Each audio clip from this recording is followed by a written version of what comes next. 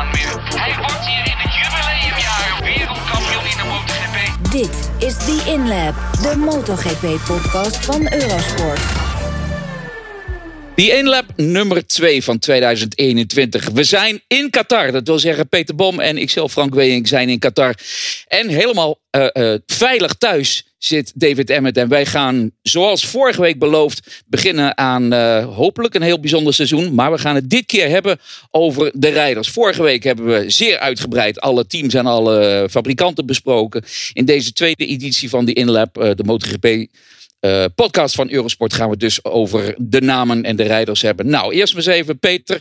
Jij bent positief aan de dag begonnen met een negatieve test, hè? Ja, dan moet je mee oppassen met wat positief en negatief is. Dat is easy om door elkaar te gooien. Maar inderdaad, ik kreeg een negatieve uitslag en dat is heel positief. Stemt dat ons, mij vooral. Ja, ik heb hem nog niet, maar we hebben wel iets gemeen. Dat zijn namelijk de gordijnen achter jou en die achter mij. Want we zitten allebei in een hotelkamer. Nou, ik zal u niet vermoeien, beste kijker en luisteraar. Want voordat we deze podcast gingen beginnen, hebben we echt alle hoeken van de kamer gezien. Tenminste zo ongeveer. Waar hadden we goede verbinding en waar hadden we nu eindelijk een goede microfoon. Het is zelfs mij een ontzettende digibate gelukt. Maar thuis in ik wilde zeggen in Arnhem, maar dat klopt niet helemaal natuurlijk. Maar thuis, in Nederland, Dieren. Daar zit David. Bij jou alles goed, David? Ja, hier schijnt het zonnetje. Dus dat is. Mijn gordijnen zitten voor mij en niet achter mij. En ik had gisteren ook een negatieve testuitslag hoor, want ik was net terug uit Engeland. Oké, gelukkig maar. Goed. Jij zegt wel, bij jou schijnt het zonnetje. I raise you. Het is hier 32 graden, zegt men. Ja, dat gaan we niet halen. Nee, voorlopig. Ik heb hier de airco uitgezet op mijn kamer. Omdat anders dat geluid natuurlijk ook nog weer opgepikt gaat worden. Maar ik kan me voorstellen dat het 32 graden is. Ben je al buiten geweest, Peter? Ja, dat 32 lijkt me wat sterk. Maar het is lekker warm. Graag prima in de korte broek, t-shirtje. Zal ik even doorgaan? Nee, laat maar. Ja, oké. Nou, misschien krijgen we voordat deze podcast ten einde is, krijg ik ook nog een bericht. Hopelijk dan een positief bericht over een negatieve test. Maar goed. Laten we gewoon beginnen. Laten we ter zake komen. Laten we het gaan hebben over het seizoen 2021. Zoals gezegd, vorige week hebben we het gehad over de fabrikanten en over de teams. Nu dus de rijders. En dan moeten we eigenlijk toch wel beginnen natuurlijk met de 5 dagen die er zijn geweest op het circuit van Qatar om te testen. Het Losail Circuit. Snelste man was daar Jack Miller. En de 6e man was daar Aleix Espargaro. En we hebben afgesproken dat we eigenlijk laten we zeggen, met de fabrikanten als leidraad gaan kijken naar de rijders. Nou, en dan hebben we het dus over april. Ja, dan moeten we het hebben over Aleix Espargaro. Ik begin bij jou, David. Aleix Espargaro was zeer positief ingesteld na zijn goede test hier in Qatar. Maar wat kunnen we van het team en van Aleix Espargaro en ook van Lorenzo Savadori verwachten? Wat denk jij? Van Aleix verwacht ik eigenlijk vrij veel. Ze hebben inderdaad, vorig jaar heeft Aprilia een heel nieuw blok geïntroduceerd. Dat was een stap voorwaarts. Dat gaf inderdaad wel meer vermogen en meer performance. Ja, de fiets was gewoon echt een stuk beter. Maar ja, je hebt altijd van die kinderproblemen bij of hoe heet het in het Nederlands? Kinderziektes, David. Kinderziektes, dat waren het. Ja, precies. Ik dacht even teething problems. Maar ja, goed. Maar in de kinderziektes, daar hadden ze heel veel van. En de tweede jaar is niet meer revolutie, maar evolutie. En dan gaan ze toch, denk ik, een stap maken. Ze hebben inderdaad ook de motor verbeterd. Ze hebben inderdaad ook de verbrandingskamer hebben ze aangepast, vertelde Romano Albessiano, om dat wat moderner te maken. Wat ik me daar bij moet voorstellen is een beetje een mysterie. Maar dat vond ik wat andere modekleuren misschien. Ja, misschien. Ja. Misschien is dat het wel. Maar het is inderdaad wel. Ik verwacht wel dat ze echt een stap vooruit gaan maken. De grote vraagteken is of de resultaten van Qatar echt representatief zijn voor de rest van het jaar. Want zoals bekend, Aleix Espargaro is gewoon fantastisch op het circuit van Qatar. En die motor die wil ook wel draaien. Dus dat is, hij kan inderdaad door die vloeiende gedeeltes van de bochten.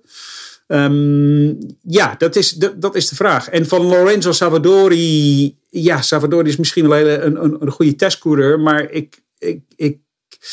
ik heb geen idee hoe die dat gaat doen de rest van het jaar. Ik heb zo'n is die alweer helemaal fit dan?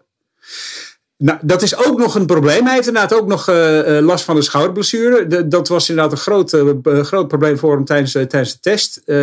Moet nog kijken of dat is. En we hebben natuurlijk ook niet zo lang geleden het nieuws gehoord dat Andrea Dovizioso de fiets gaat testen. Nou ja, dat was net aangekondigd. En toen had hij ook nog een crash in een crosswedstrijd in Italië. Dus dat is ook nog om het allemaal ingewikkeld te maken. Maar dat tweede zitje van Aprilia is nog heel erg open. Dat is nog een hele grote vraag.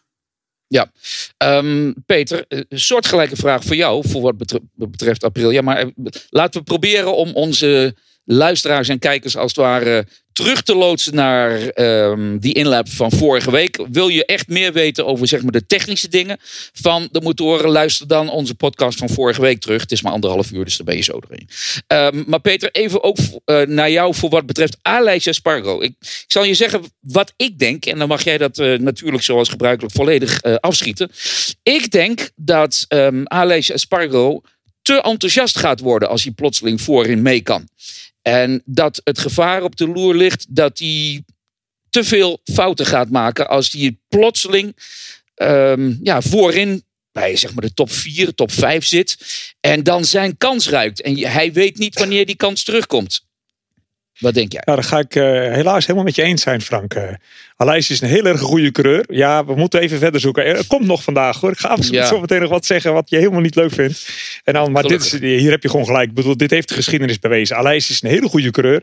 Maar hij is geen hele goede complete coureur. En een van zijn zwakheden is dat hij zijn enthousiasme kan ook wel eens de overhand nemen. En als hij zich ineens op een goede plek bevindt in het veld, dan moet je bijna al naar achter in de vrachtwagen lopen en een Kuiper gaan halen als monteur. Want dan gaat hij eraf.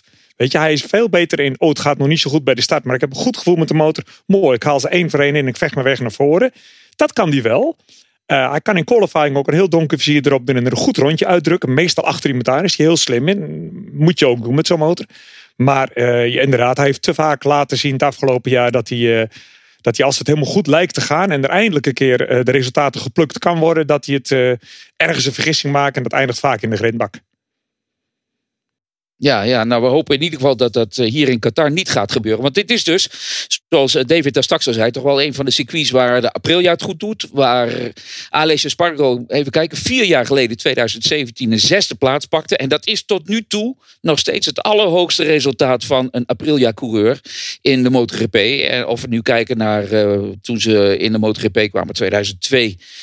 Of tot nu toe, dus een 6e plaats is het hoogste resultaat van de MotoGP-coureur op het Aprilia tot nu toe. En dat behaalde hij dus hier ook. Deed het daarna nog een paar keer. Maar de vraag is natuurlijk, zijn er andere circuits waar hij dat ook kan? Nou, we hebben Savadori inmiddels gehad. De vraag inderdaad is ook, zal Savadori fit genoeg zijn? Maar goed, dan zitten we eigenlijk meteen bij het volgende punt van Aprilia. Namelijk datgene wat David net zei. De testrijder die eraan zit te komen zonder direct te focussen op het feit dat Dovizioso gaat testen, David. Vorige week hebben we dat ook wel een klein beetje gezegd, maar het zwakke punt van Aprilia is wel, lijkt mij tenminste, dat ze nog niet echt een structuur hebben voor wat betreft het testteam. Nee, dat klopt. Ze hebben te lang een beetje getwijfeld over wat ze zouden doen. Ze konden, het grootste probleem van Aprilia is dat ze geen goede coureurs kunnen aantrekken. Het is heel moeilijk om een echt goede coureur de gok te laten wagen op de Aprilia. Ook omdat je steeds ziet dat Aleix Espargaro doet het fantastisch, maar de tweede coureur die doet het heel slecht. En dan ga je toch denken van, nou, dan is er iets mis in het team, waardoor dat steeds gebeurt. Dat er inderdaad te veel focus is. En dat speelt zich ook in de test af. Het is ook veel moeilijker om een goede testcoureur aan te trekken, omdat je ze weinig vooruit kunt bieden, zeg maar. Dat geeft ook weinig vertrouwen. En ja, ik hoor inderdaad ook van bijvoorbeeld Cal Crutchlow had ik inderdaad even een gesprek mee en hij zei, want hij heeft dus het aanbod gekregen om bij Aprilia te gaan rijden. Maar dat wilde hij niet doen, want het was gewoon te chaotisch, zei hij. Hij was inderdaad gewoon, de organisatie zat niet goed in elkaar. Dat speelt ook door. Andrea Dovizioso wordt noodgedwongen omdat hij nergens aan de bak kan. Omdat we inderdaad strakjes Marc Marquez terugkrijgen. En Honda heel duidelijk heeft aangeboden van Stefan Bradl is onze testcoureur. Dan is er geen plek voor Dovizioso. Dovizioso die wil graag terug. De keuze heeft hij niet meer, maar de fiets lijkt een beetje beter. Dus ze zeiden van in de persbericht die uitkwam was het van het is echt geen proefwoord. Het is echt geen auditie. Maar daar geloven we natuurlijk helemaal niks van. Nee, goed, dan hebben we Aprilia gehad. Dan gaan we naar Ducati. We houden het voorlopig eventjes alfabetisch. En dan moeten we toch maar beginnen met het fabrieksteam natuurlijk. En hebben we het over 2 nieuwe mannen in dat fabrieksteam. Hebben we vorige week ook gezegd. We gaan de mannen en de namen noemen. Jack Miller en Pecco Bagnaia. Die allebei zijn gepromoveerd van het Pramac Ducati team naar het fabrieksteam. De man hier was dus Jack Miller. David, jij hebt ook samen met nog een paar andere Engelstalige collega's uitgebreid gesproken met Jack. Ik heb dat ook teruggeluisterd. En wij hadden voor Eurosport, voor die inlap, ook lang geleden, toen bekend was dat Jack had getekend voor het fabrieksteam, ook een interview met hem. En toen al kwam hij op mij over als rustiger, meer uitgebalanceerd. Maar toen moest het seizoen eigenlijk nog echt beginnen. Maar ik denk dat hij toch datgene wat hij vorig jaar heeft laten zien, in potentie misschien wel de snelste Ducati-coureur vorig jaar, niet de hoogst geclasseerde, want dat was nog steeds Andrea Dovizioso. Maar dat Miller dit jaar, en dat sprak hij ook uit in het gesprek met jou, toch gewoon het vizier heeft op die wereldtitel. Ja, precies. Ja, het is ook heel mooi om te zien hoe Miller zich als coureur en als mens ontwikkelt, zeg maar. Hij wordt inderdaad volwassener en met de leeftijd wordt hij inderdaad ook steeds beter. Hij weet een beetje de onzin een beetje uit zijn leven te schrappen. Je leert echt een beetje focussen. Zeker als je al, zoals Miller, ik geloof dat dit zijn 6e of zijn 7e seizoen is. Het moet ook zo onderhand. Wordt een beetje onderhand zo'n beetje tijd dat hij ook gaat winnen. Dus dat geeft een bepaalde druk. Dat is een druk die Miller heel prettig vindt ook. Hij heeft die volwassenheid ook.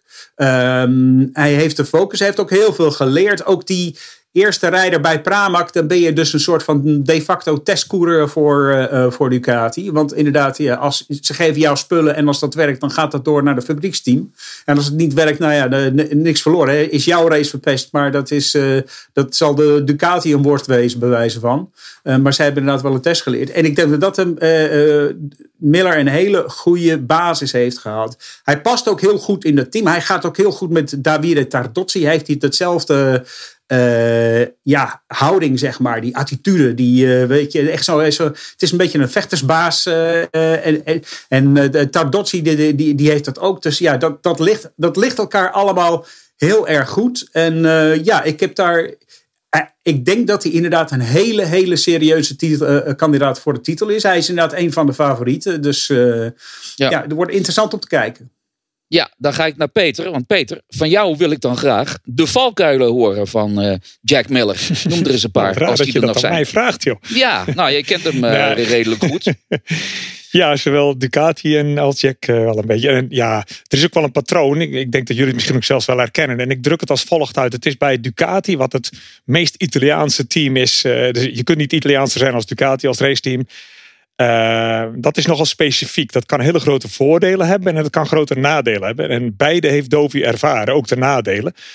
Maar ook de voordelen. En waar Jack nu in zit, is de gouden tijd. Dit is de honeymoon tijd. Ze zitten in de huwelijksweken met elkaar. Ze zijn nog maar net met elkaar begonnen en het gaat boven verwachting goed. Dat voel je heel goed in zo'n Italiaans team. Als ze heel tevreden met je zijn, dan zijn ze zo trots. Dan is alles fantastisch. En dan ga je als rijder ook echt breder van lopen, dan krijg je vleugels van, dan krijg je nog meer vertrouwen van en op een gegeven moment lukt alles. En ze zitten dus met elkaar in een supergoeie flow. Ja, als die lang duurt, dan kan iedereen zich ontzettend zorgen gaan maken, want dan ga je inderdaad zomaar op de wereldtitel af. gevaar van zo'n team is, als het een paar keer, en dat hoeft dus geen 10 keer te zijn, dat kan al vrij snel zijn, niet helemaal lukt volgens de verwachtingen. En de monteurs denken echt zo'n beetje, dat ligt echt zo'n beetje aan de rijder. En dat denken ze vrij snel. Dan voel je dat ook heel erg als rijder in zo'n team. Je kunt daar, zoals Ben Bostrom mij ooit letterlijk vertelde, die kunnen jullie misschien nog wel herinneren. If you disappoint them, you really disappoint them. Dus dan kan het ook tegen je gaan werken. Maar Jack, met zijn Australische achtergrond en zijn karakter, zie ik dat heel lang redden. Want hij kan een soort laconiekheid hebben en een gladde rug. Ik heb hem een keer heel emotioneel gezien, omdat ze, even oer-Hollands gezegd, genaaid werden bij Pramac door het fabrieksteam. En daar is hij overheen gestapt en nu zit hij bij het fabrieksteam. Dus als iemand dat gaat redden, is Jack het. Ze zijn bij Ducati gek op coureurs met zo'n karakter, als echte levendige karakters die vooral willen vechten. Want dat willen ze zien. En dat was ook het verwijt naar Dovi toe. Dat hij eigenlijk alleen won als alle sterren in lijn stonden. En die motor was superieur. En zelfs Marquez kon er op die moment van die dag niks tegen doen. Dan wonnen ze. Maar ze wonnen hem nooit op emotie en op vechten. En dat was een frustratie bij Ducati. En dat kon Jack wel eens gaan veranderen. En dan hebben ze een hele goede tijd met elkaar. Maar het is nog early days. Ja, ik ben voor wat betreft het winnen op emotie ben ik het niet helemaal met je eens. Want mij schiet in ieder geval 1 race te binnen. Oostenrijk 2019. Ja, maar dat zijn er erg weinig op alle races. Nou ja, hij heeft toch Dovi natuurlijk wat dat betreft. Maar Dovi heeft wel degelijk wedstrijden gewonnen. Echt op gevechtsmentaliteit wat mij betreft. Slim nadenken. Maar goed, Dovi is er niet meer. Ja, maar goed. Hij was ook bij tijd en wijle kon hij agressief zijn. Maar goed, dat is natuurlijk. We zijn het niet met elkaar eens. Mooi zo. Nee, precies. Nou goed, ik zoek je straks op. Welke kamer zit je? Zit er een hele etage boven jou. Dat ga je niet redden, dat lopen. Dat is veel te ver voor jou. Ja, dat is ook wel waar. En ik ben nog steeds niet negatief. Maar goed, maar dat is ook wat Dovi die ergerde zich daar wel eens aan. Dat mensen zeiden van ja, maar jij bent niet agressief genoeg. En hij zegt, dat straal ik misschien niet uit. Maar zo is wel mijn rijstijl en ik ben wel agressief. Maar goed, zoals gezegd, hij is er niet meer bij. Miller dus wel. Toch over Miller gesproken. David, ik zag jou net de hand opsteken. Toch een vraag aan jou. We hebben nu 2 keer Losail, dus Qatar. We hebben daarna Portimao. Portimao werd hij vorig jaar tweede. Ducati hebben we de afgelopen 2 jaren een Ducati zien winnen. Of ik bedoel in Doha, in Qatar. Deze 3 wedstrijden, de eerste 3 wedstrijden. Want dan gaan we naar Jerez. Wat standaard eigenlijk niet zo'n super circuit is voor Ducati. Hier zou eigenlijk Jack Miller al een beetje zijn visitekaartje moeten afgeven. Ja, zeker inderdaad in Qatar. Ja, zeker in Qatar, die eerste 2 races. Dan moet hij inderdaad. Hij moet, als hij kampioen wil worden, dan moet hij er minimaal 1 van winnen. En dan moet hij inderdaad gewoon op het podium staan. Hij moet inderdaad ook in Portimao op het podium staan. We zagen in Jerez bijvoorbeeld dat Dovizioso bij die eerste race al heel goed deed. De beste resultaat die Ducati ooit gehad heeft op het circuit. Dus misschien is dat ook wel iets anders. Dat is wel heel erg ver vooruitkijken. Maar inderdaad, ja, de druk zit zeker op Jack Miller. Jack Miller kan die druk ook aan. Precies wat Peter zegt. Inderdaad, een ex-coureur die inderdaad vroeger bij Ducati heeft gereden, die heeft mij ook wel eens privé gezegd van bij Ducati ben je inderdaad een familie totdat je verliest. En dan want wij winnen, maar jij hebt verloren. Dus dat is wel heel erg, wel heel erg de houding. En ik denk ook dat Jack Miller zeker de mentale kracht heeft om dat ook aan te kunnen. Ik denk ook dat het wel gewoon als Australische coureur, dat zie je ook bij Brad Binder bijvoorbeeld, coureurs die hebben echt alles moeten opgeven om te kunnen rijden. Want ze hebben inderdaad echt hun thuisland achter zich moeten laten. Ze hebben inderdaad, nou is het wel heel anders dan 30, 40 jaar geleden dat je inderdaad, dan kon je misschien eens per maand naar huis bellen. Nu kun je inderdaad op elk moment even je mobieltje pakken en even via WhatsApp of weet ik veel wat contact hebben met het thuisland. Nee, dat geldt niet in Qatar. Theoretisch gesproken dan. Maar dat is inderdaad, dat is inderdaad wel heel anders. Dat je wel gewoon, je pakt alles op, je verhuist naar de andere kant van de wereld en je probeert er wat van te maken. En daar bouw je echt een soort van hele een mentale hardheid op. En die heeft Jack Miller denk ik wel. Hij kan dus ook die slechte dagen bij Ducati zal die beter kunnen verdragen. Ja, ik ga naar de volgende. Pecco Bagnaia. Francesco Bagnaia is hij gedoopt, maar we benoemen hem eigenlijk allemaal Pecco. Peter. Vorig jaar hebben we gezien dat hij er een paar keer goed bij zat. Hij viel over vogelpoep, zeg ik dan steeds maar, in Misano. Toen hij de wedstrijd had kunnen winnen. Een soort van Hilbert van der Duimpje deed hij daar. Maar voor hem geldt ook, hij is toch wel een hoop van Ducati. En men verwacht veel van hem. Hij verwacht zelf ook veel van dit seizoen. Maar toch denk ik dat hij in vergelijk moet ik zeggen met Jack Miller, niet de nummer 1 rijder is in dat team. Voor zover je van nummer 1 en 2 kunt spreken. Nee, dat is hij ook niet. Ik vind hem ook heel lastig in te schatten. Ik vond het lastig te lezen waar hij stond. Maar het lijkt allemaal heel erg goed. Het is de typische Italiaanse constructie ook met als tweede coureur, of misschien het liefst als eerste, een Italiaan erin. Dus je staat al klaar op de reservebank. En dat is even terugkomend op hoe het mis kan gaan in zo'n team. Ga ik even van slecht uit.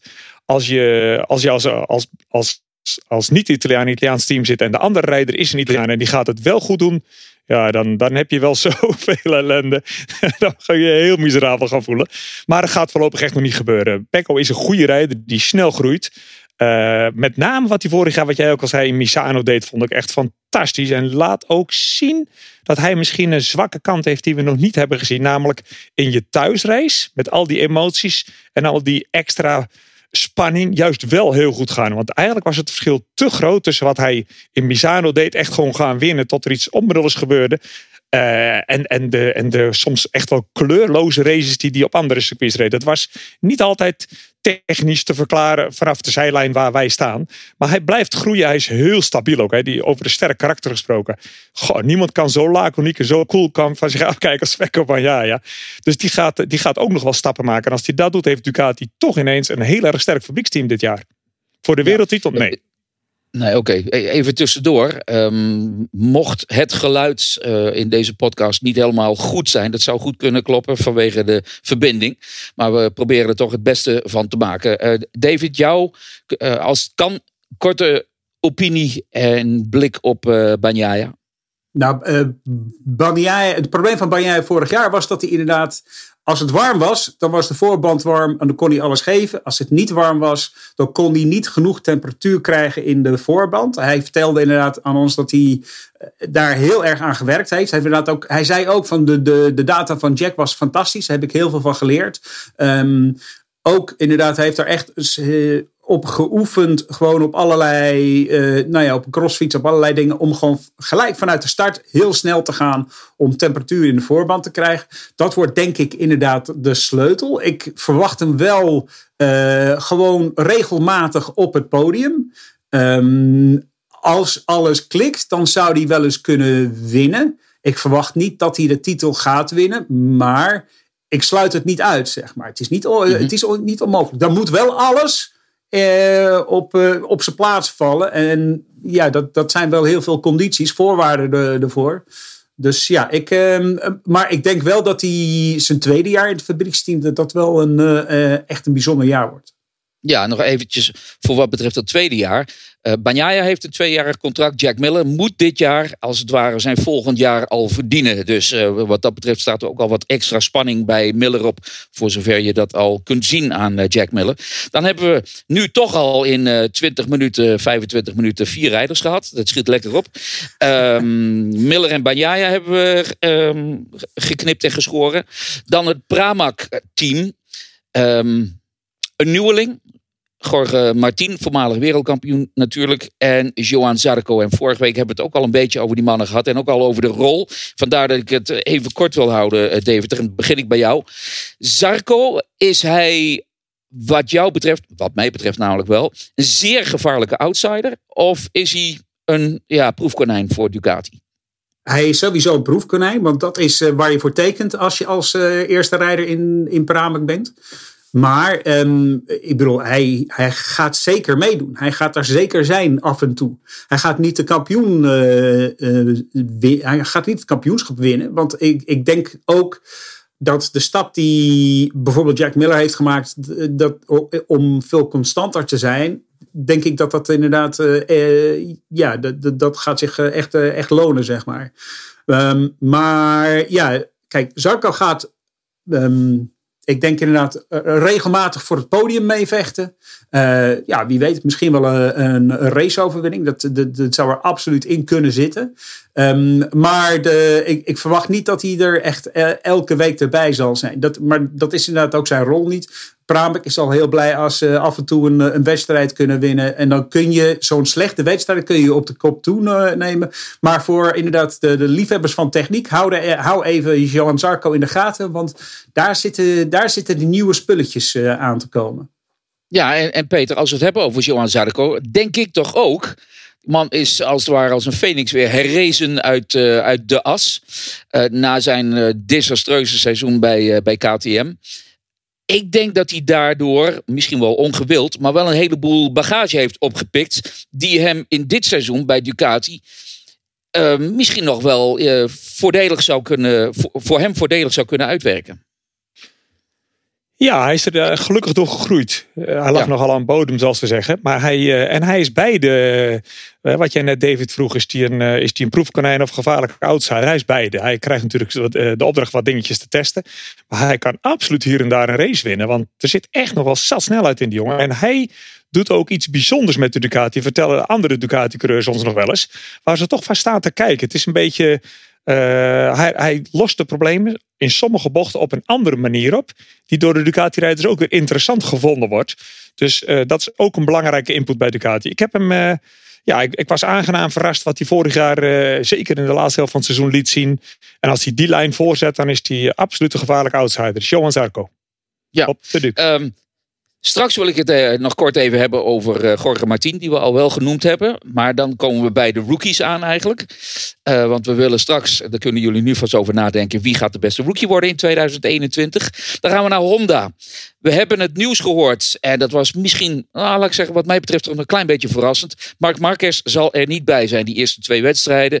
Na ampel beraad met zijn medici heeft hij toch besloten om te zeggen van oké, die eerste 2 moet ik niet doen. Hopelijk is hij er dan bij de derde bij in Portimao. Een circuit dat hij ook nog niet echt kent met zijn echte racer. Hij heeft de afgelopen week al wel... ik meen dat we iets van 60 ronden hebben gezien. Of was dat in Barcelona? Ga ik jou zo dadelijk vragen, David. Hij is er niet bij. Kort dan maar, David, over Marc Marquez. Ja, jij twitterde het al. En ik was het volledig met je eens. Een toch verstandig besluit, hè? Ja, precies. Inderdaad. Ik vind het ook... de geluiden die ik hoor is dat hij wil heel graag racen. Manager Emilio Alcimora wil ook heel graag dat Marc racet. Maar ze hebben toch besloten om naar de medici te kijken. Het gaat wel heel goed met zijn arm en met zijn herstel. Alleen inderdaad, zeg maar, de botaangroei, het groeit nog niet. Het is nog niet helemaal sterk genoeg om niet zozeer te kunnen rijden, want ik denk wel dat hij zou kunnen rijden, maar om het risico op blessure als die eraf valt te verkleinen. En ook omdat hij zo lang van de fiets is, er ontbreekt gewoon spiermassa. Er ontbreekt gewoon heel veel aan hem. Hij heeft inderdaad gewoon heel veel...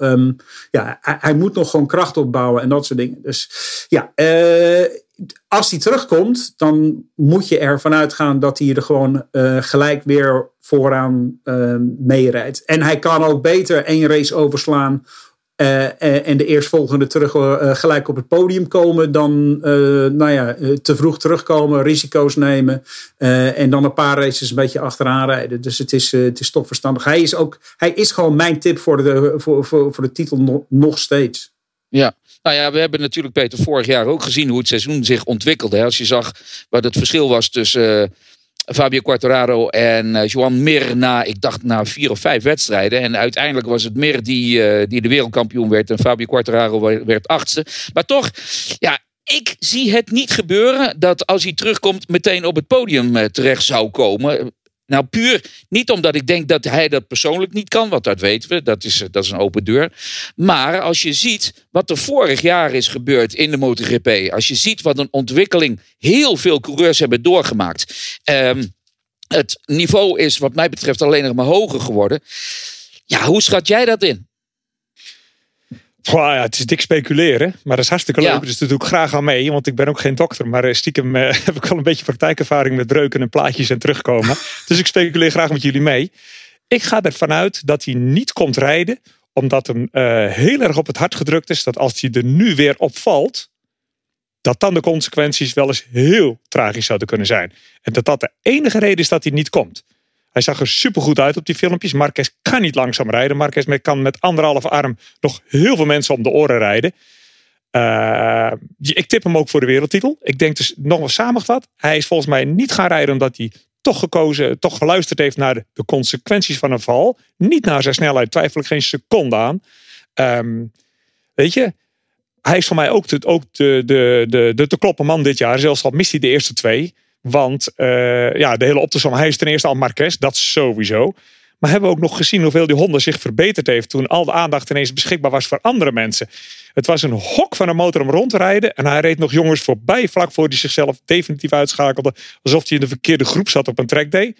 Alleen Fabio Quartararo in zijn eentje in Yamaha-territorium kon dat tempo ook rijden. Dus dat was abnormaal. En we weten nu achteraf dat het toen een heel lastig te rijden Honda was. Die is alleen maar beter geworden. Marquez is Marquez.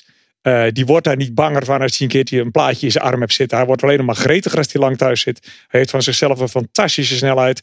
Dus die gaat er gewoon weer direct zijn. Ik vind het jammer dat hij er niet nu al is, want het is heel interessant. En ik word ook graag, hoe zeg je dat? Ik zie ook graag dat het toch wat anders loopt. Ik zie ook graag dat hij er keihard voor moet gaan vechten en een keertje 4 en 5 en 6 wordt. Maar met de kennis van nu zeg ik gewoon dat hij als hij bij de derde Grand Prix komt gelijk weer een titelkandidaat is. Ja, oké. Nou goed, ik denk wel, en dan denk ik even terug aan de Yamaha perspresentatie, wat Fabio Quartararo zei. Die zei van, ik vond het vorig jaar heel moeilijk om te accepteren dat, als je niet kan winnen, dat je dan maar voor een 6e of 7e plaats moet gaan. Maar, zei Quartararo, dat is dit jaar wel het recept voor de wereldtitel. Als het niet lukt, dan moet je daar finishen. En dat is iets dat ook Marc Marquez in zijn kop moet krijgen. En hij moet zich dan ook, net alsof wij het veel langer doen, maar ook hij zal zich moeten realiseren. Oké, goed, ik kom terug. Kan misschien niet direct op het podium, want daar twijfel ik een klein beetje aan met de concurrentie die er is. Maar ook als ik 6e of 7e word, van daaruit moeten we naar voren denken. David. Ja, dat was de les die hij in 2015 had geleerd. Want inderdaad, in 2015 had hij gelijk, was hij een paar keer eraf gegaan. En had hij inderdaad steeds fouten gemaakt. Omdat hij te graag wilde winnen. Hij heeft in 2015 leren verliezen. En in de jaren daarna heb je dat echt gezien. Met op het toppen natuurlijk 2019. Waar hij 1 keer eraf is gegaan. En misschien niet eens door zijn eigen schuld. En anders alleen maar 1e of 2e is geëindigd. Hij weet hoe hij gewoon resultaten moet accepteren. Hij weet dat hij inderdaad... hij weet hoe hij kan accepteren dat hij niet gaat winnen. En dan gewoon voor een zo goed mogelijk resultaat vecht. Dus dat is een les die hij al kent. Het is inderdaad ook... hij moet inderdaad gewoon weer een beetje weer gaan rijden. En zijn angst onder ogen zien, zeg maar. Ja, maar die les even terugkomend op vorig jaar, toen hij er zo hard afging. En een mooie omschrijving van Peter inderdaad. Alsof hij in het verkeerde groepje zat op een circuitdag. Maar daar was het natuurlijk niet nodig geweest. Hè? There's no use crying over spilled milk enzovoort. Ga ik je even onderbreken, Frank. Want het is al een tijdje geleden dat Marquez zichzelf uitschakelde in een race. Het is de king of crashen. Maar dat doet hij allemaal tijdens de trainingen. En er zit echt een plannetje achter. Hij wil precies weten hoe de motor met deze banden op dit circuit hem waarschuwt als hij in het gebied komt waar het bijna misgaat. Daarvoor crasht hij. Hij wist ook dat hij van rubber was en dat hij altijd weer opstond en doorliep. Dat is veranderd. En dat ga ik heel interessant vinden als hij zo meteen terugkomt. Worden zijn trainingen voor mij als technicus en kenner misschien nog wel interessanter dan zijn races. Zijn races gaat hij managen, schade begrenzen, eruit halen wat erin zit. Maar in zijn trainingen kan hij zich dat voorlopig niet meer zo permitteren. Ook als hij weer zometeen toch komt rijden. Dan kan hij niet meer in de trainingen ook, met name bijvoorbeeld op zaterdagochtend, de klok op gelijk zetten. Dan gaat hij eraf liggen vallen. Dat wist hij. Dat kon. En dat moet even in die bocht aangevoeld worden. Dat gaat hij niet meer zo doen. Toch moet hij zijn snelheid zoeken in de trainingen. En de ruimte zien te vinden die hij en de motor en de banden hebben. Dat wordt lastiger voor hem. Daar ga ik heel erg op letten. Daar ben ik heel benieuwd naar. Ja, nou we hebben het nu alweer 10 minuten over een rijder die er niet bij is aanstaand weekend. Wel iemand, een slotwoord voor jou, David. Over de angst. Ik heb hem inderdaad in 2014 of 2015 geïnterviewd. Ik weet niet meer precies waar. Over die crash op Mugello. En dat hij zei van... Wat ik vroeg inderdaad daarna over de angst. Voel je dan angst? En hij zei van nee, ik voelde geloof. Ik zei dat ik geen angst voelde. Maar de volgende keer dat we in Mugello waren. En ze zeiden van... je gaat niet hard genoeg over het heuveltje aan het einde van het rechte stuk. Zeiden van maar ik heb echt vol gas daar hoor. En dan moesten ze hem echt laten zien. Dat met de data. Dat inderdaad zijn gashendel. Dat hij die iets dicht draaide daarover. Dus... Hij kent wel angst, maar dat weet hij van zichzelf. En ik denk dat een paar races gaat hij iets minder presteren. Zichzelf een beetje inwerken. Maar daarna is het, na die crash is hij toch nog wereldkampioen geworden. Ja. Een aantal keren. Nou ja, dan een paar keer is het hem gelukt. Hè? Zijn teamgenoot bij het Repsol Honda team is Pol Espargaro. Over Pol hebben we het vorige week ook al redelijk uitgebreid gehad. Peter, ik denk dat wij, zonder dat we echt voorkeur kunnen uitspreken, mogen uitspreken voor rijders. Ik denk dat we kunnen zeggen dat bijna bij alle journalisten Pol Espargaro een zwak heeft. Of dat alle journalisten een soort van zwak voor hem hebben. Vanwege zijn instelling, vanwege zijn openheid. En we moeten niet vergeten, hij kan ook wel een aardig stukje sturen. Op de Repsol Honda deed hij tijdens de testen in Qatar uitstekend. Hij werd daar uiteindelijk 10e. Dat lijkt nog niet zo heel bijzonder. Maar hij was daar wel de beste Honda-rijder. En hij had een goede pace. Hij sprak over de angst die hij had, min of meer, om van wanneer gaat nu die crash komen. Nou, die crash die kwam er. Maar die was toch voor hem ook een klein beetje onverwacht. Maar wij hebben eigenlijk allemaal telkens gezegd, als ze bij Honda een tweede rijder willen hebben, tweede rijder in de zin van de teamgenoot voor Marc Marquez, dan moet het Pol Espargaro zijn. Die gaat slagen daar. Daar hou jij nog aan vast, hoop ik. Hè? Ja, ik krijg alleen maar meer bevestiging hoe de goede keuze dat van Honda geweest is. Het is alsof ze tot elkaar veroordeeld waren. We hebben het al gezien hoe langzaam dat hij feitelijk was voor iemand met zijn talent en achtergrond op de Yamaha MotoGP motor, wat de anti-Honda is om te rijden. Hoe die wakker werd tot leven kwam op dat beest van een KTM, die hij wel op zijn manier kon rijden. Wat Honda toen ook echt goed inzag. En die hebben hem nu, en bij de testen heeft hij dat laten zien, dat hij en Honda de goede combinatie zijn. Maar hij heeft mij extra indruk gemaakt op mij hoe hij zat te praten over wat hij elke dag meemaakt. Ik heb dat echt iedere letter, iedere keer weer gelezen en teruggehoord. Want daar zat niet alleen, daarom houden wij ook van hem. Het is een hele nette, correcte en ook heel enthousiaste jongen. Allemaal leuk en aardig.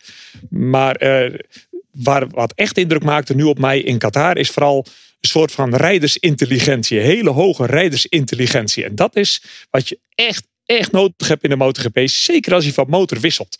De dingen die hij vertelde, waar hij op lette, wat hij verwachtte, hoe hij over zichzelf dacht, wat voor een planning was voor de komende dagen, was in mijn bescheiden optiek, zeg ik daar dan toch wel even bij, heel indrukwekkend. En daar kun je als concurrenten zorgen gaan maken over Pol Espargaro. De manier hoe hij dit seizoen tot nog toe aan is gegaan bij de testdagen. Hoe makkelijk dat hij zijn tijden rijdt. Hoe op de goede manier hij die motor aan het leren kennen is en die grenzen opzoekt. Heel indrukwekkend. Ja, David, maar op dit moment hebben ze bij Honda, en Stefan Bradl is dan natuurlijk de vervanger van Marc Marquez in die eerste 2 wedstrijden, minimaal in die eerste 2 wedstrijden in Qatar. Maar op dit moment hebben ze op de Honda nog geen enkele rijder zitten. Ik noem Alex Marquez, Takaki Nakagami, Pol Espargaro en Stefan Bradl. Die hebben geen van allen nog eens al eens een MotoGP-race gewonnen. Gaat Pol Espargaro dan de eerste van die 3 worden? Dat zou best kunnen. Dat zou me niet verbazen. Ik geloof niet dat hij mee gaat doen voor de titel. Ik geloof dat hij, want hij zei ook van, toen ik vroeg over hoe goed ben je aangepast op die motor, zei hij van, weet je, hier op Qatar snap ik een beetje wat het gaat doen. Maar als we bij een ander circuit komen met andere banden, dan pas weet je hoe daar op dat moment begrijp je pas hoe de motor reageert op die banden, hoe die banden werken. Dus ik denk dat hij een jaar nodig heeft om echt de fijne kneepjes om de geheimen van de Honda te ontdekken. Ik denk, het zou me niet verbazen als hij 1 of misschien wel meerdere races wint dit jaar. Ik denk dat het nog te ingewikkeld is, dat hij nog te veel te leren heeft van de Honda of over de Honda om echt voor de titel mee te gaan. Maar dat maakt niet uit. Hij moet gewoon, weet je, als hij meerdere keren op het podium komt, dan is hij de beste Honda-coureur, de tweede Honda-coureur in 4-5 jaar. Want op het laatst had ook Dani Pedrosa moeite om op het podium te komen. Dus ja, ik denk dat het voor hem dat de missie al bijna geslaagd is, dat hij die aanpassing goed heeft gemaakt. En een overwinning, dat zit er zeker in. Ik zou alleen niet weten op welke circuit, maar ergens waar hij zich goed voelt. Le Mans, ja, misschien.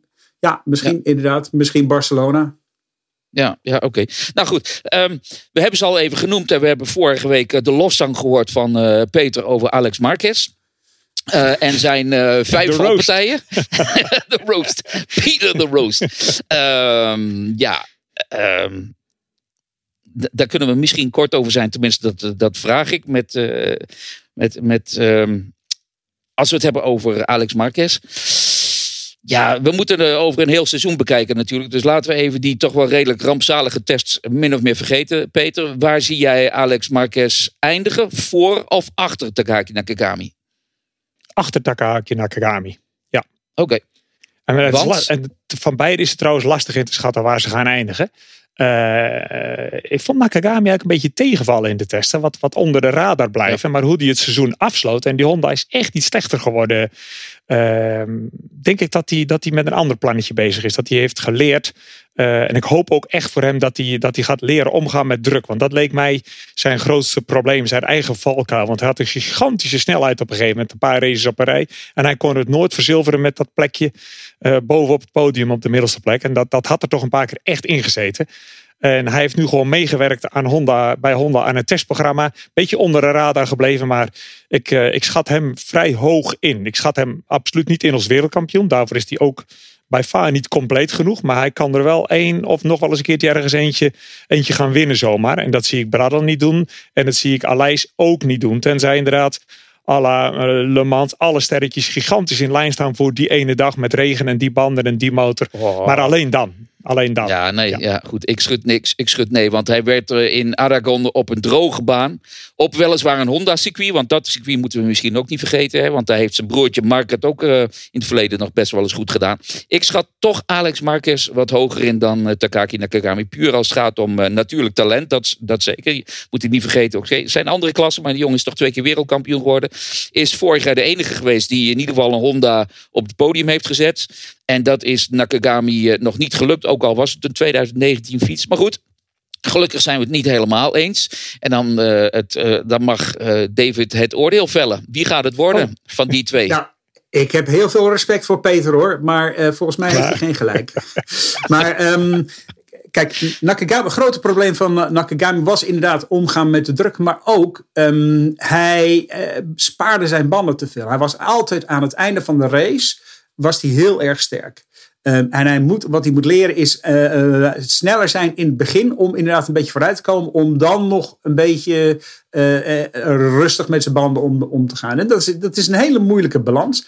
Ik weet niet of Nakagami dat nog gaat leren. Ik denk dat Alex Marquez meer potentie heeft. Dat er inderdaad meer uit zal komen. Ik verwacht ook als ik zou moeten gokken, zou ik zeggen dat Nakagami die gaat in de eindstand gaat hij voor Marquez eindigen. Maar Marquez gaat betere resultaten scoren. Ik denk inderdaad dat Alex Marquez dat die inderdaad meer die zou inderdaad best wel eens een race kunnen winnen. Ja. Dat is niet zo gek. En ik denk dat het ook heel goed voor hem is om in het team bij LCR te zitten. Ook bij zijn crewchief, Bevi Bourguignon. Christophe Bourguignon is inderdaad echt een hele goede, fijne, slimme man. Ook een hele goede man om mee samen te werken. Ja, precies. Dus ik denk dat hij daar alleen maar baat bij heeft. Hij heeft inderdaad ook niet meer die druk van de Repsol-team.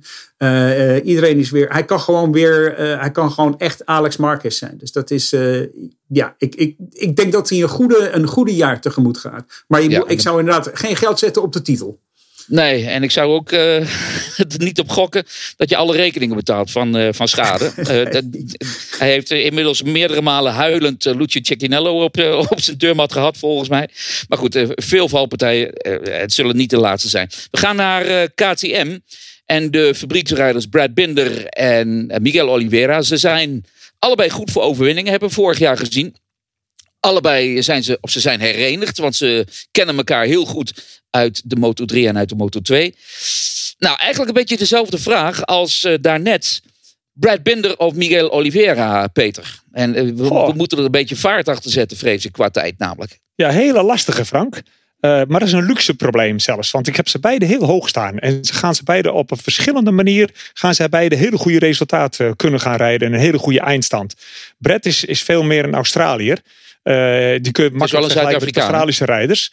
Ja, het is een Zuid-Afrikaan, maar qua karakter bedoel ik, kun je hem met de hardheid, de determination. Dus hij kan helemaal gewond zijn en alle trainingen catastrofaal. Zondagmiddag, bam, dan gaat hij er altijd staan. Fantastische eerste rondes kan hij eruit rijden, waar hij ook vandaan moet komen. Heel veel emotie, heel veel talent, maar het is allemaal nog wat ruw. Dus dat zie ik heel graag en daar gaat KTM veel aan hebben. En daar tegenover staat zo'n halve dokter, zo'n halve tandarts als Miguel Oliveira. Heel berekend, heel kalm, nooit wild, verliest bijna nooit zijn controle. Maar die doet die hebben we ook hele knappe dingen zien doen. Hoe die daar mooi zat te wachten tot hij kon profiteren in Oostenrijk. Tot die jongens elkaar in de wielen gingen rijden. En hoe die iedereen gewoon helemaal vertwijfeld achterliet in Portimao op zijn thuiscircuit. Dat gaat hij natuurlijk niet nog een keer doen. Maar dat waren wel hele coole dingen die hij daar deed.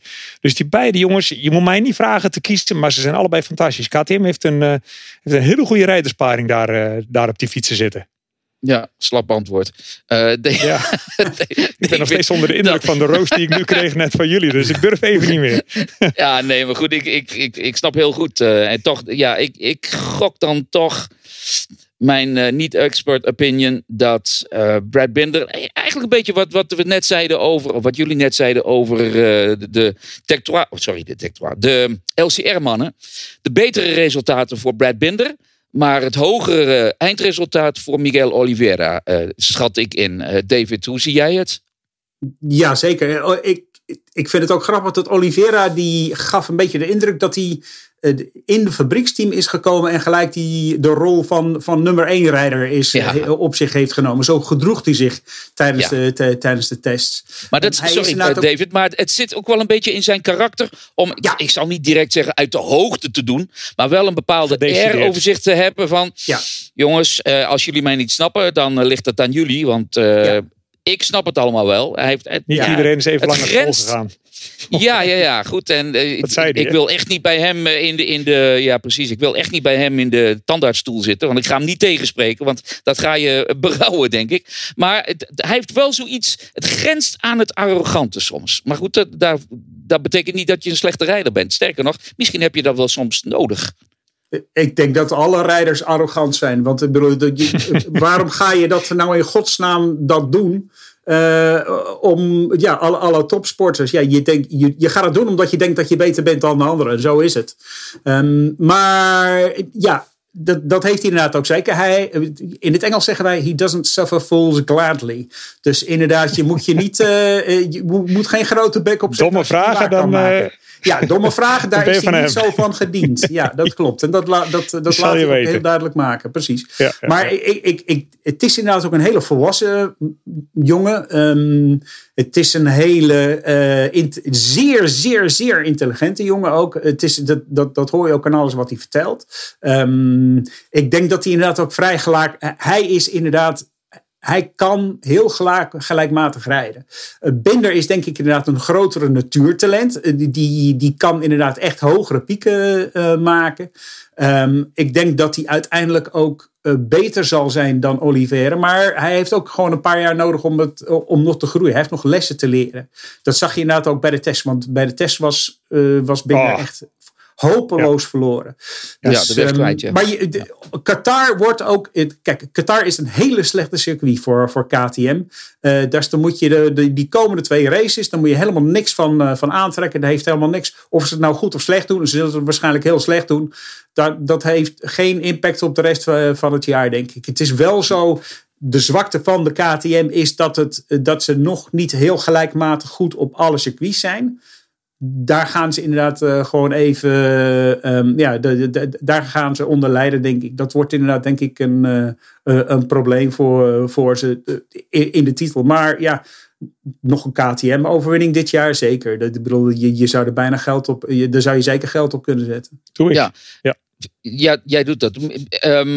Dan blijf ik nog heel even bij jou, David. En om kort even de 2 mannen van het Tech 3-team nader te belichten. Namelijk Iker Lecuona natuurlijk en Danilo Petrucci. Overgekomen van het Ducati fabrieksteam. Vorige week zei ik enigszins schertsend. Maar daar zit wat mij betreft wel een kern van waarheid in. Volgende week gaan we horen van David waarom dat hij denkt dat Danilo Petrucci een wedstrijd gaat winnen in de regen op de KTM. Maar zo heel raar is dat misschien niet. Ik denk dat hij daar grotere kansen heeft dan op een droge baan. Omdat de KTM in de regen ook bepaald geen slechte fiets is.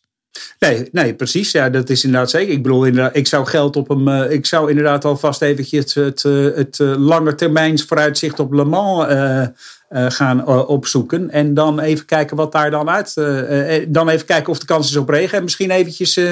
even een paar eurotjes op Danilo Petrucci leggen. Maar ja, Petrucci is een goede coureur. Hij moet nog heel veel over die KTM leren. Het is toch een andere fiets. Hij heeft nog wel wat stappen te maken. Hij moet ook wel. Hij moet ook echt presteren. 1 jaar contract, hè? Juist. Ja, precies. Maar hetzelfde geldt voor Iker Lecuona. Want de Lecuona die krijgt inderdaad dit jaar nog een kans. Lecuona heeft heel veel talent. Hij is ook nog niet zo heel lang bezig met rijden. Ik geloof dat dit pas misschien zijn 5e of zijn 6e seizoen is op de weg. Daarvoor heeft hij, dacht ik, uit de supermoto gekomen en andere disciplines. Dus hij heeft gewoon nog heel veel te leren. Dus er zit wel veel potentie in. Maar in die stoel kun je hem zeker een gok wagen. Maar als ik Petrucci en Lecuona was, dan zou ik heel erg bang zijn voor 2022. Want ja, Remy Gardner komt eraan en die heeft een contract voor de MotoGP bij KTM. Er zijn nog een heleboel van die andere jongens, Bezzecchi in de Moto2, die heel graag omhoog willen. En die dit jaar het ook echt verdienen om inderdaad te promoveren naar de MotoGP. Dus ja, dat zijn volgens mij echt de schopstoelen dit jaar. Ja, maar dan wordt het wel interessant. Hè? Want goed, daar gaan we er aan het eind van het seizoen wel over hebben. Of in ieder geval gedurende het seizoen. Wie moet er dan opstappen? Dat wordt altijd een pijnlijke stoelendans. Peter, voor wat kort even, excuus als ik steeds maar zeg, kort. Ja. Petrucci, ga er goed voor zitten. Ja, Petrucci, wat verwacht jij van Petrucci?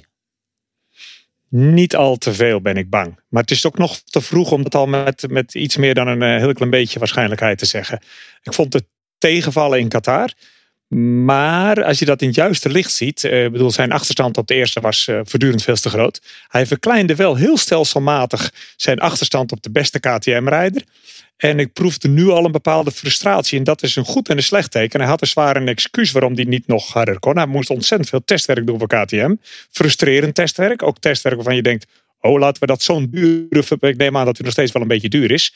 Laten we een airbox gaan testen. Is echt iets wat je echt iedereen kunt laten doen op elk circuit.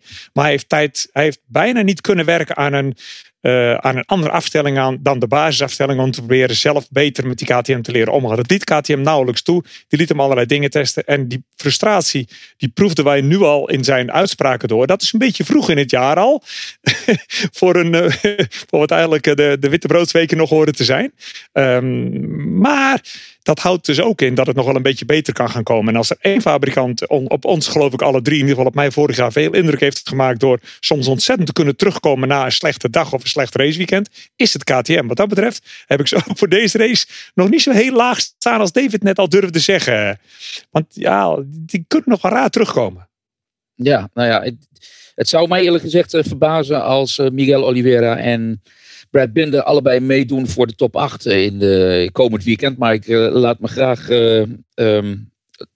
ik geef het graag toe ik laat me graag verrassen, zeker ja. Dan Yamaha.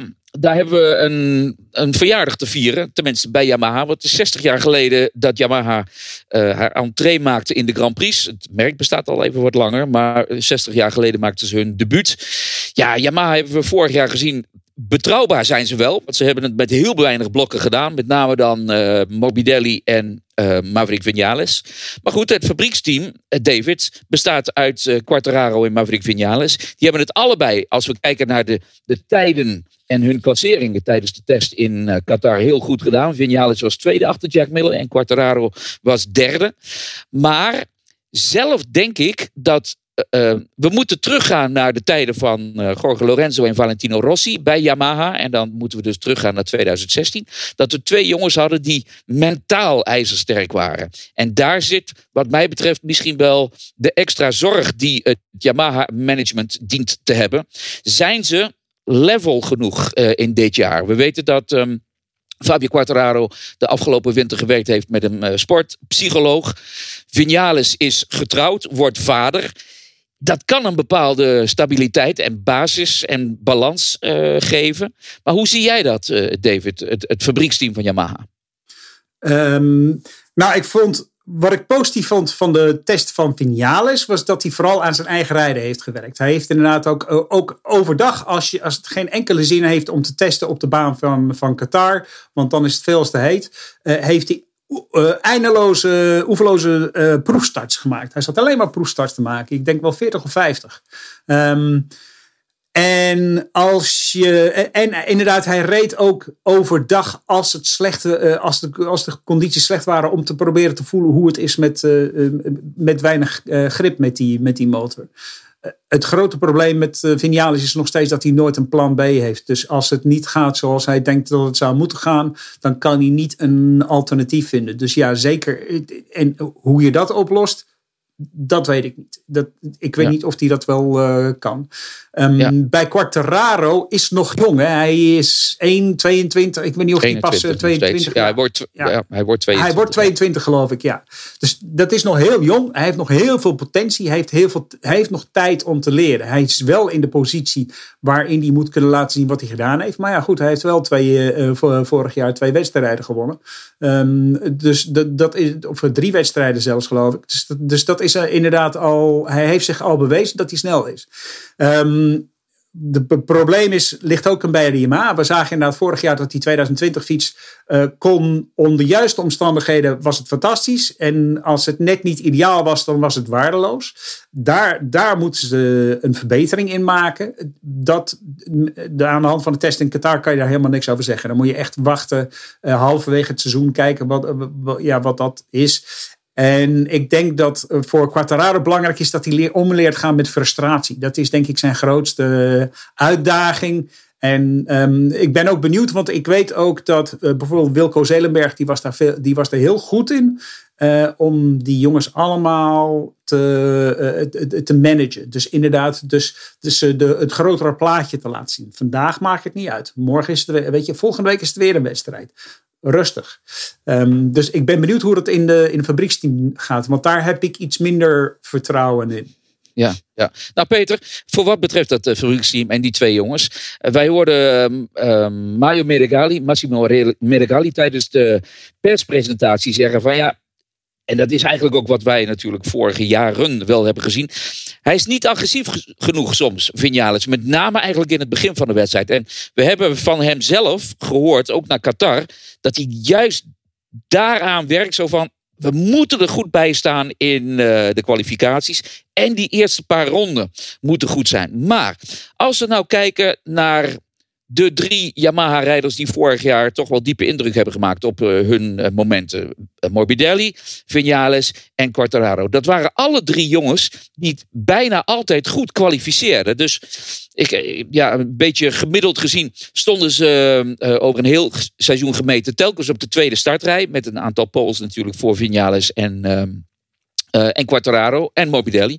Maar slecht waren ze eigenlijk nooit in de kwalificatie. Dan leg je jezelf als het ware ook een flinke druk op om te zeggen wanneer in die eerste paar rondjes moet het gebeuren.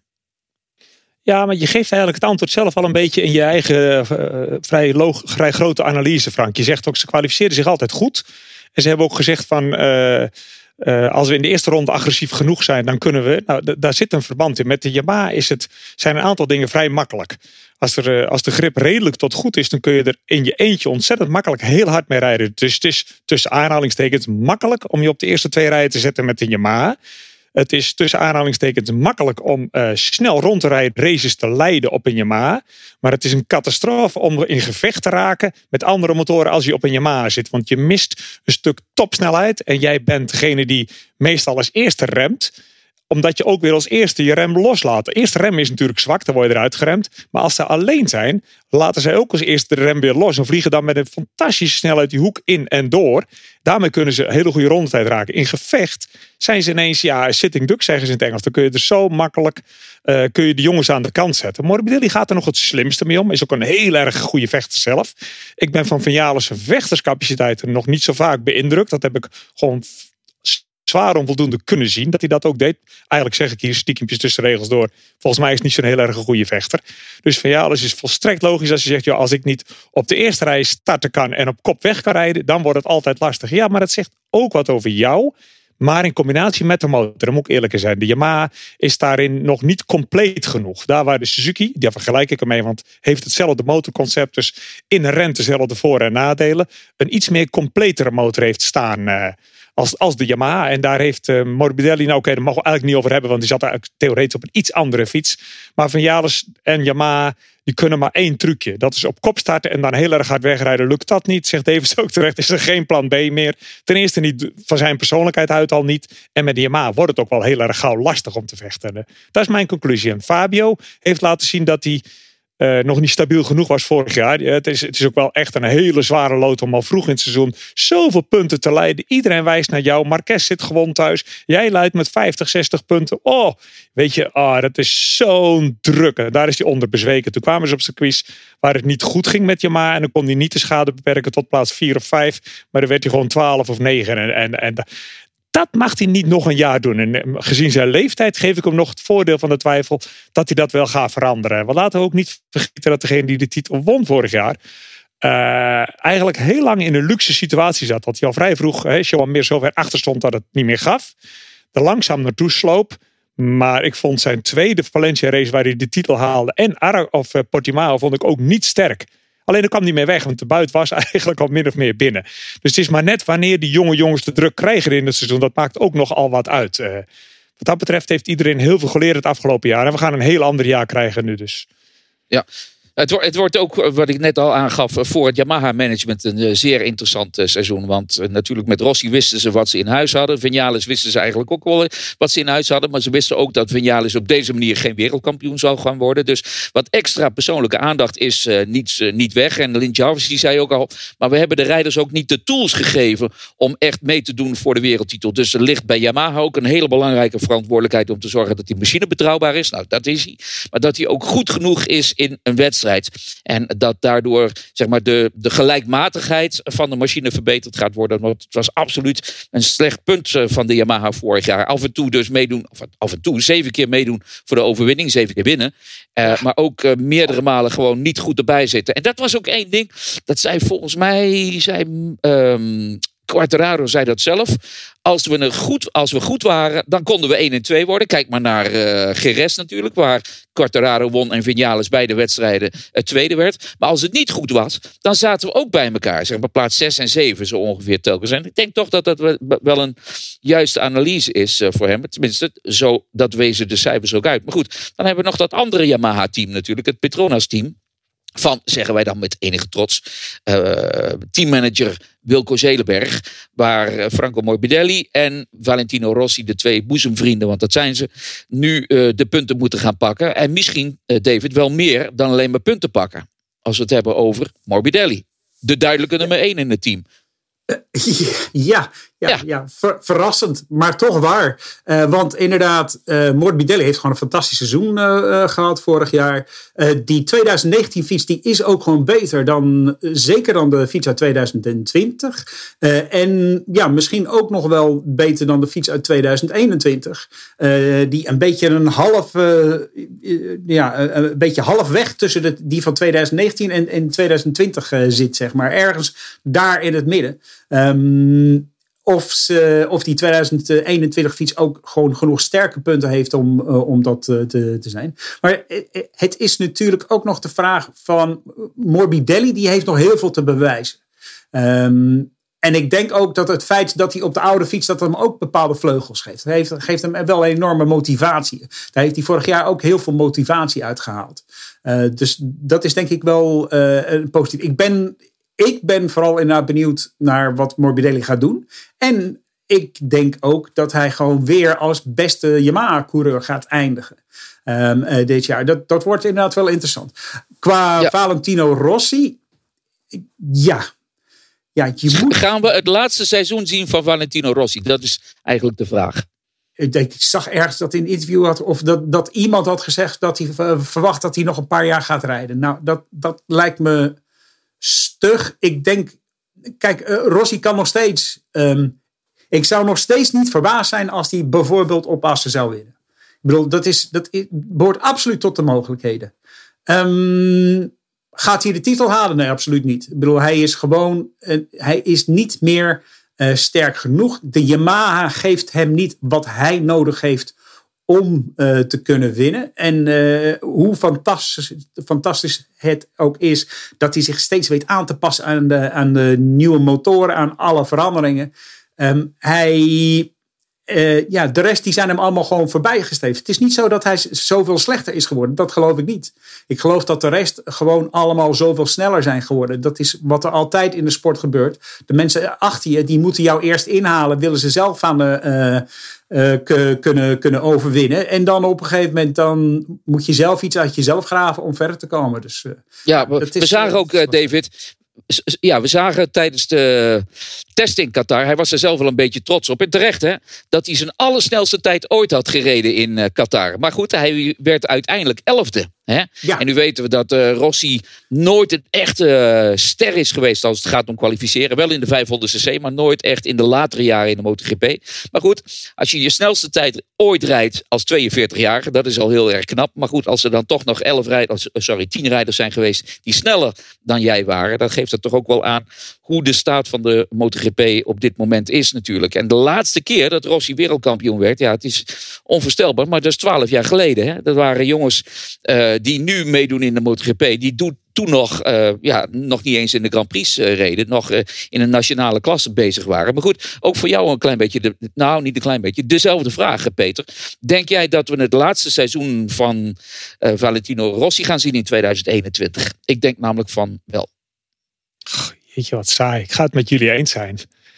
Maar, want ja, dat is eigenlijk al, hij is niet competitief meer. En hij heeft heel vaak gezegd dat hij race zolang hij voelt dat hij kan winnen en competitief is. En ik vind hem al langer, en dat gaat dit jaar niet veel veranderen, niet competitief meer. Het gaat al helemaal niet meer over winnen. En met heel veel geluk zou hij hem een keertje op het podium kunnen zetten.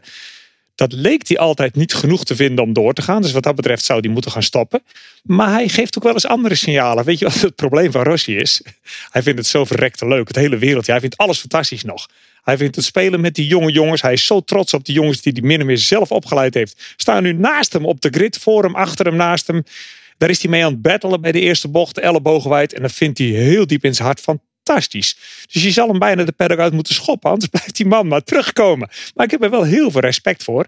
Want in tegenstelling tot wat David net zegt, van ja, de anderen zijn sneller geworden, denk ik daar iets anders over. Hij is langzamer geworden. En dat is geen verwijt. Dat is een logische, eigenlijk ook medisch feit. Hij is een stuk in de 40. Hij heeft gewoon met name die reflexen niet meer. Hij heeft ontzettend veel ervaring. Daar komt hij ook heel ver mee. Hij weet wat anderen gaan doen als hij achter ze rijdt. Dat kan hij aan alles aflezen. Hij weet wat hij hoort te doen als hij nu deze bocht instuurt.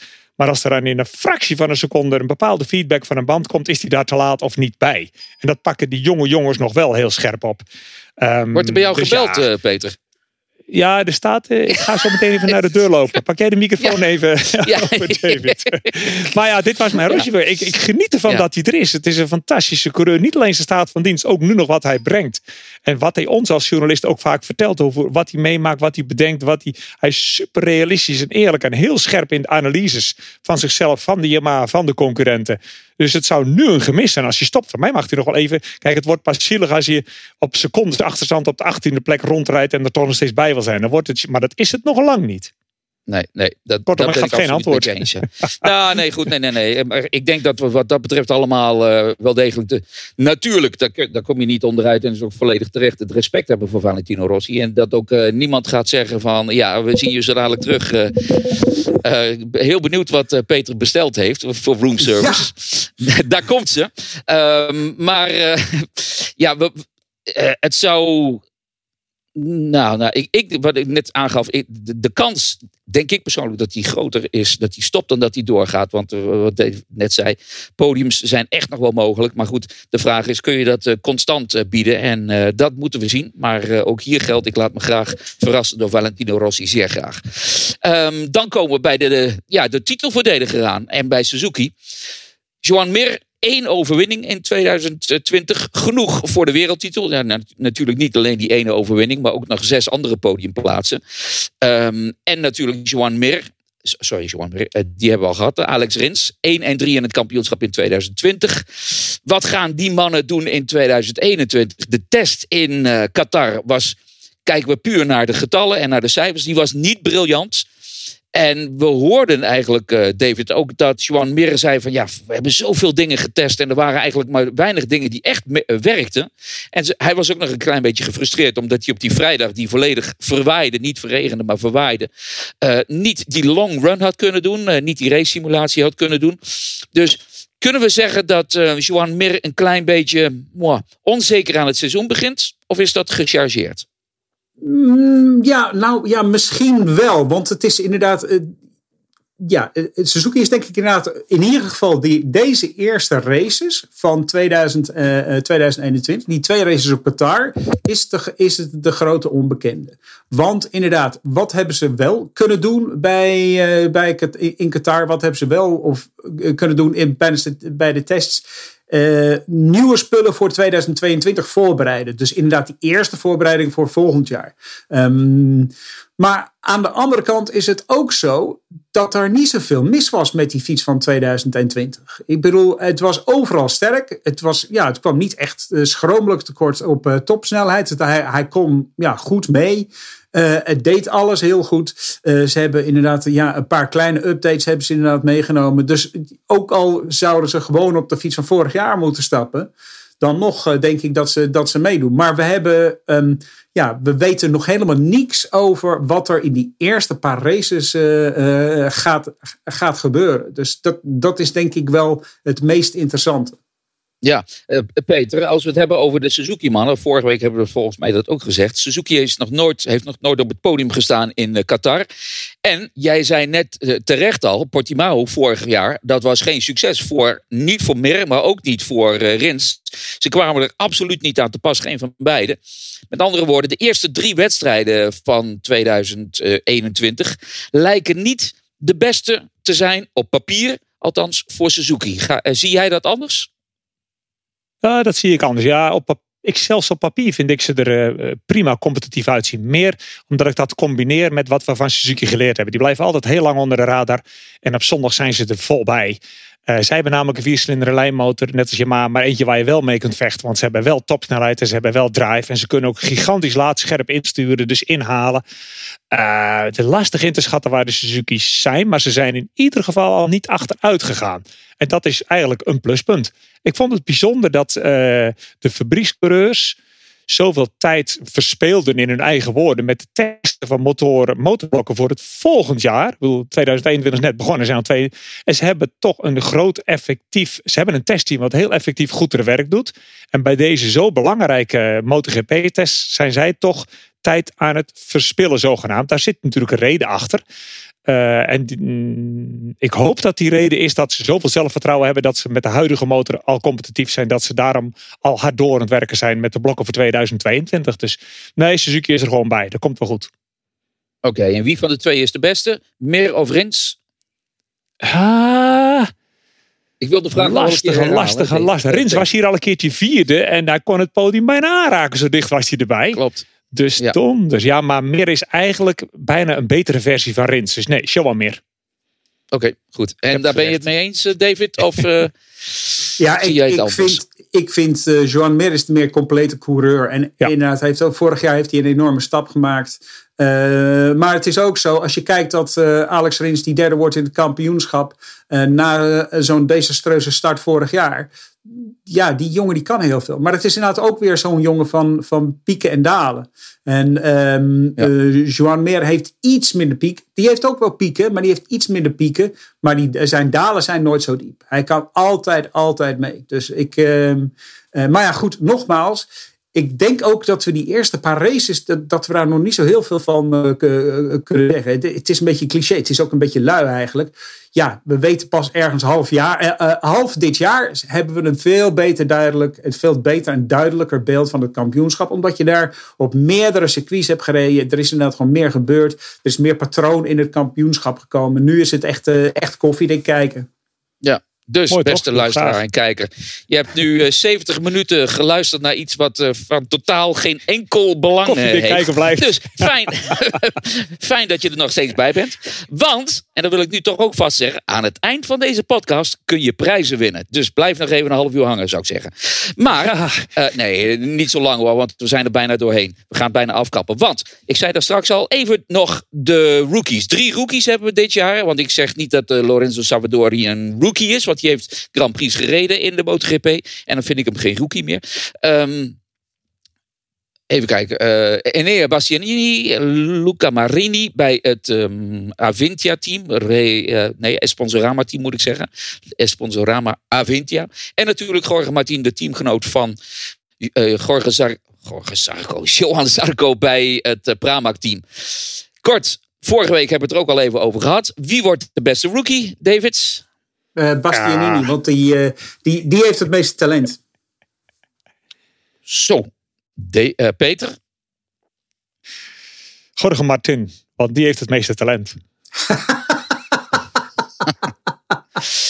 Oké. Nou ja, ik denk inderdaad ook dat het Jorge Martin gaat worden. Om 2 redenen. En niet alleen omdat hij het meeste talent zou hebben. Dat vind ik moeilijk inschatten hoor. Maar ik denk toch ook dat het materiaal dat hij heeft. En het team dat hij achter zich heeft. Dat net even wat beter is dan het Avintia team. Het Esponsorama team. Maar goed, ook dat zullen we aan het eind van het seizoen gaan zien. Wie wordt de constructeur? Ja, sorry, David? Ik denk dat het verschil tussen Martin en Bastianini is dat Bastianini meer mentale weerbaarheid heeft. Inderdaad, Martin zit in een beter team, heeft beter materiaal. Maar Bastianini is gewoon harder dan Martin, denk ik. En ik denk dat hij de dalen zullen inderdaad minder diep voor hem zijn. Dat hij daarom erbovenuit komt. Oké, goed. Dus dan weten we wie wordt de Rookie of the Year. Wie gaat de constructeurstitel pakken? In 2007 en in 2020 was het Ducati. 2020 was de tweede plaats voor Yamaha en de derde plaats voor Suzuki. En nadat we jarenlang natuurlijk de titel naar Honda hebben zien gaan. Die hadden vorig jaar een desastreus seizoen. Peter, wie wordt de constructeurskampioen? Ducati. Oké. David? Ja. Ik denk dat het tussen Honda en Ducati gaat worden. Want Honda heeft weer eindelijk een tweede coureur die ook heel veel punten kan scoren. Dus als Marc Marquez er niet bij is, dan kan Pol Espargaro best gewoon een hoop punten gaan verzamelen. En dat zal genoeg zijn. Maar goed, weet je, als Jack Miller voor de titel meedoet en Pecco Bagnaia die eindigt regelmatig op het podium met af en toe een uitschieter van Johan Zarco, dan wordt Ducati wel, ik denk dat Ducati wel de favoriet is voor de constructeurstitel, maar stiekem denk ik toch dat het Honda gaat worden. Goh, wat grappig dat jullie eigenlijk... Ja goed, Peter, jij noemt terecht één naam. Yamaha is voor mij een goede tweede, niet Honda. Juist. Jij ging natuurlijk voor Yamaha. Een goede tweede. Ja. Nou ja, natuurlijk. Maar ja, als we toch zien inderdaad 7 overwinningen vorig jaar. Ja, en dan kun je ook zeggen, 7 overwinningen en dan nog geen constructeurskampioen. Dat is natuurlijk ook wel zo moet je bij Yamaha ook naar kijken, hè? Ja, klopt. Ja. Nou ja, goed. Dan laat ik dan voor de lol zeggen, Yamaha wordt constructeurskampioen. Goed. Dan zijn we er doorheen. Waren het niet dat we dus inderdaad nog... Nou, zullen we ook nog voor de vorm gaan vragen wie de wereldkampioen gaat worden dan? Nee. Gewoon een klein detail. David? Nee. Ja, Marc Marquez. Marc Marquez gaat in de laatste race gaat hij kampioen worden. Hij gaat denk ik de eerste 2, misschien 3 races weer missen. Maar hij gaat erna sterk genoeg terugkomen om toch uiteindelijk wereldkampioen. Maar het gaat een absoluut een zeer spannende nagelbijter worden. Ja, precies. Oké, dat klopt. Goed zo. Ik wou dat dat al november was. Oké, nou we hopen dat je daar in ieder geval, voor wat betreft die ontknoping, de spannende ontknoping, hopen dat je daar gelijk in hebt. Dat hopen we allemaal, beslissing in de laatste wedstrijd natuurlijk. Dezelfde vraag voor jou natuurlijk, Peter. Wie gaat er wereldkampioen worden? Ik kan hem iets minder specifiek beantwoorden als David. Ik weet, die details heb ik nog geen inzage in, maar ik ga wel voor dezelfde persoon. Marc Marquez verwacht ik, dat is natuurlijk crimineel raar dat we dat nu zeggen. Die man die net gezegd heeft dat hij niet komt, dat hij is nog te geblesseerd. Maar je kunt gewoon niet om Marc Marquez heen. Nee. Tip hem dan zeg ik, omdat ik toch true wil zijn aan mijn eigen voorspellingen van 2 dagen geleden. Ik ga zeggen Jack Miller. En die gaat natuurlijk laten zien dat ik geen gelijk heb.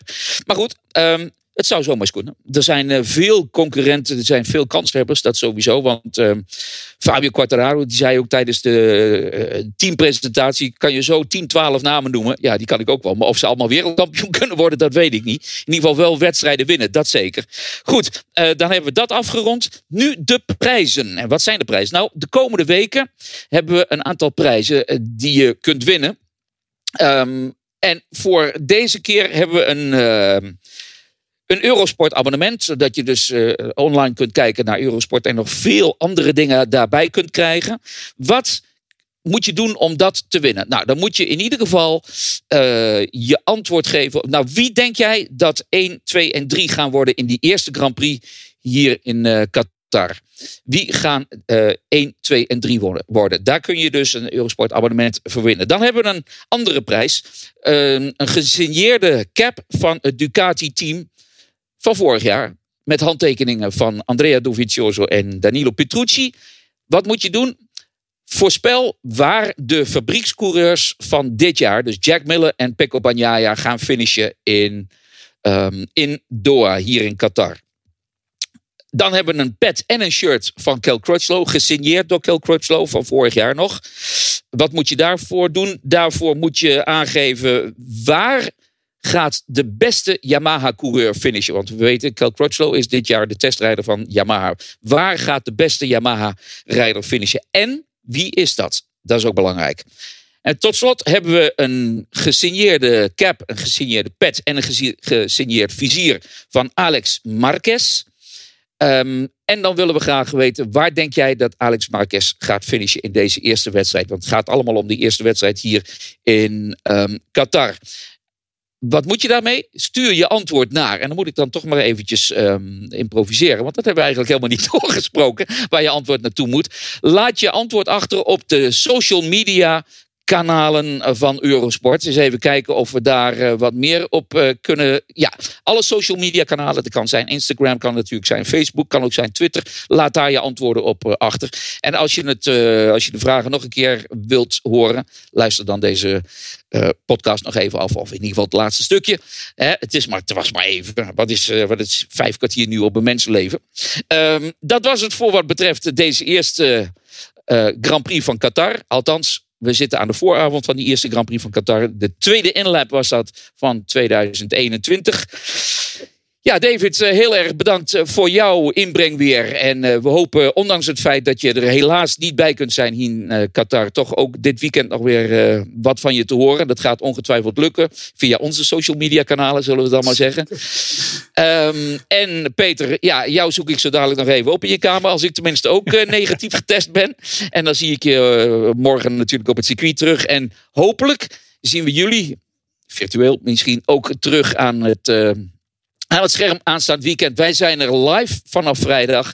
Check ook even de uitzendtijden via eurosport.nl. Wanneer we uitzenden vanaf die eerste vrije training. Alle 3 klassen, de Moto3, de Moto2 en de MotoGP. Dat is ook de volgorde dit weekend. En natuurlijk de wedstrijden live aanstaande zondag op Eurosport 1. We zijn er dan, Peter en ik zijn er. En met onze nieuwe presentatrice Orla. En wat dat betreft graag natuurlijk tot aanstaand weekend. En zeer bedankt voor het kijken. Zeer bedankt voor het luisteren. En graag ook dan weer wat die in-depth betreft. Tot volgende week.